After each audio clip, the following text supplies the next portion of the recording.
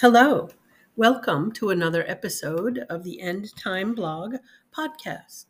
I'm Elizabeth Prada. And I published this blog in 2018 as a warning. That warning came true with a tweet that I saw from this lady, Sharon Hawdy Miller, and so I've updated this. The title of this blog today and in 2018 is Beth Moore will answer to Jesus for normalizing women, preaching and teaching to men.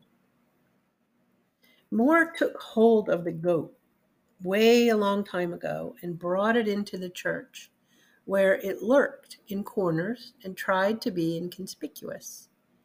Nowadays, these women settle the goat onto a pew and treat the goat as a sheep. But Jesus said in Revelation 2:20-23, that he is against false female preachers, teachers, and prophets, especially ones who preach falsely. He said in those verses, quote, I have this against you, that you tolerate that woman Jezebel, who calls herself a prophetess, and she teaches and leads my bondservants astray, so that they commit sexual immorality and eat things sacrificed to idols. I gave her time to repent, and she does not want to repent of her sexual immorality. Behold, I will throw her on a bed of sickness, and those who commit adultery with her into great tribulation, unless they repent of their deeds. And I will kill her children with plague, and all the churches will know that I am he who searches the minds and the hearts, and I will give to each one of you according to your deeds. It's the end of the Revelation 2 passage, and the tweet that I saw that confirmed my warning from 2018 is from Sharon Hawdy, Hodde Miller, where she wrote, part of the reason I went to seminary is that I saw Beth Moore preach. This past Sunday, a young woman came to my church and said she was in seminary because she saw me preach. What I'm saying is, this is how it works. Steward your gifts because it's how God calls others. End quote. Well, the passage above should strike deadly fear into those women who boast of their sin. It was a given for more than 2,000 years that women were not to be teachers or preachers of men. We women can and do teach. We minister, we evangelize, we discuss, we help, we clarify in a private setting, but we are not to have biblical authority over men in church expository situations. 1 Timothy 2:12 says, I do not permit a woman to teach or exercise authority over a man. Rather, she is to remain quiet. How is a woman preaching to men a sinister situation? It's sin. As R.C. Sproul said, sin is cosmic treason. And just ask the metaphorical Jezebel of Revelation 2:20, who was teaching things God did not say. Jesus promised to kill her and her followers. Inserting words into God's mouth is sin. What God says to do or not do matters. We don't need 50,000 verses. One is enough. Women are not allowed to teach the Bible to men. But Beth Moore does. She's been doing it for 35 years. Woe to Beth Moore. A generation is about 25 years. Therefore, it's a woe to the generation of women coming up in Christian circles who have, for these last several decades, been seeing more preach to men as a normal thing, even having her former pastor's blessing to do it, or the tacit blessing of her former denomination, the Southern Baptist Convention, and its arm, Lifeway. They did nothing, they said nothing. For years, Moore taught a Bible study to a co-ed Sunday school class of 600 to 700 people, and later up to 900 people. And this is a quote. At that time, God began to do a new thing, stirring the heart of Beth to move to a new meeting place, meeting time, change the name of the class, and allow men to attend. That was a quote from the summary of her Sunday school class. Is God stirring the heart of a woman to disobey Scripture and teach men? I think not. In Revelation 2:23, it's noted that Jesus promised to strike Jezebel's children dead. But those are not Jezebel's biological kids. But those are the spiritual daughters she is raising up in her own polluted, sinful likeness to preach and prophesy. Just as Sharon Hoddy Miller was a spiritual daughter of Beth, and that other woman who came up to Sharon Miller and was her spiritual daughter, following their pattern and example. Moore describes her origins as a Bible teacher. Her Sunday school class began in 1985, and she was still teaching it in 2005. Her class, almost from the beginning, had a mixed audience. A quote from Beth Moore about that says, quote, being a woman called to leadership within and simultaneously beyond those walls of an SBC church was complicated, to say the least, but I worked within the system.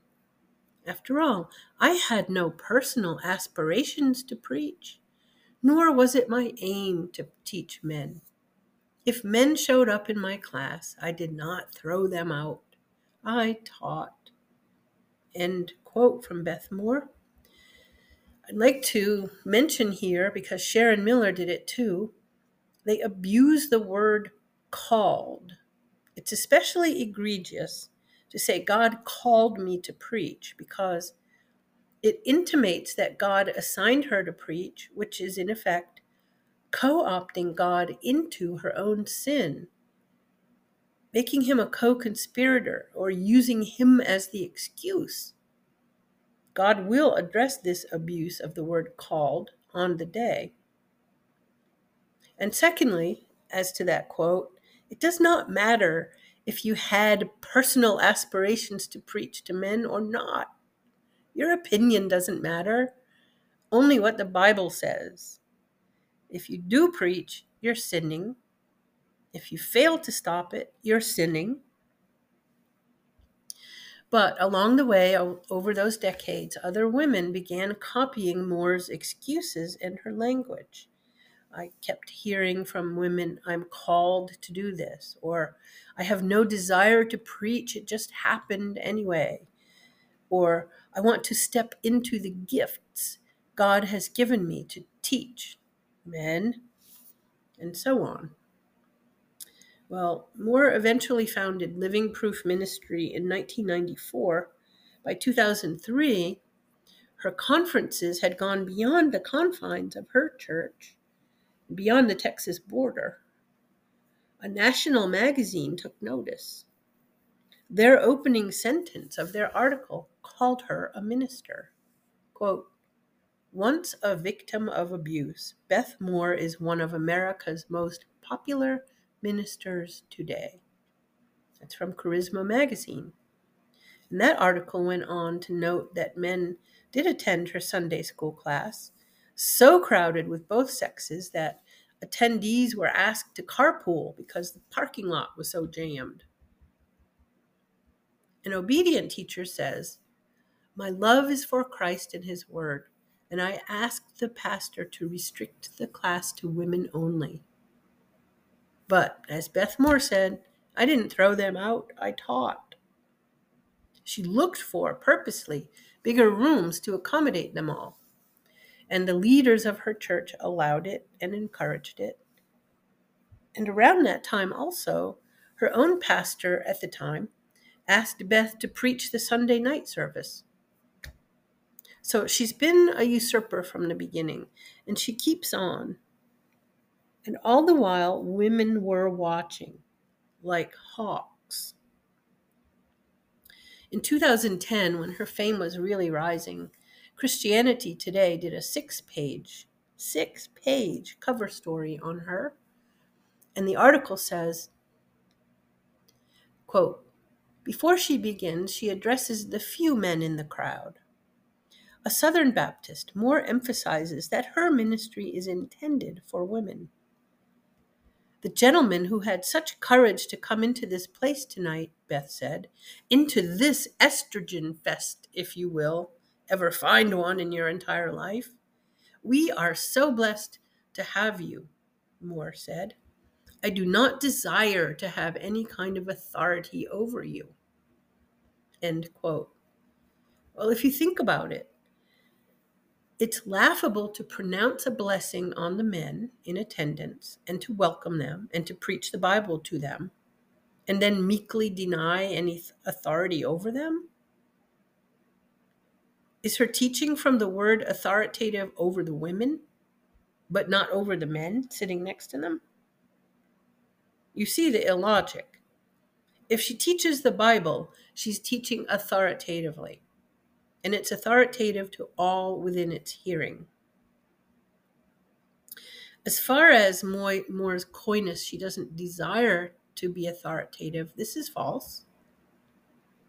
Genesis 3:16 tells us women it is in us to want to usurp male authority. It doesn't matter if you desire to break God's command or not. If you do, you're sinning. Try telling the traffic policeman that I did not desire to speed on the highway. See if he lets you go. Well, she taught her Sunday school class for 20 years.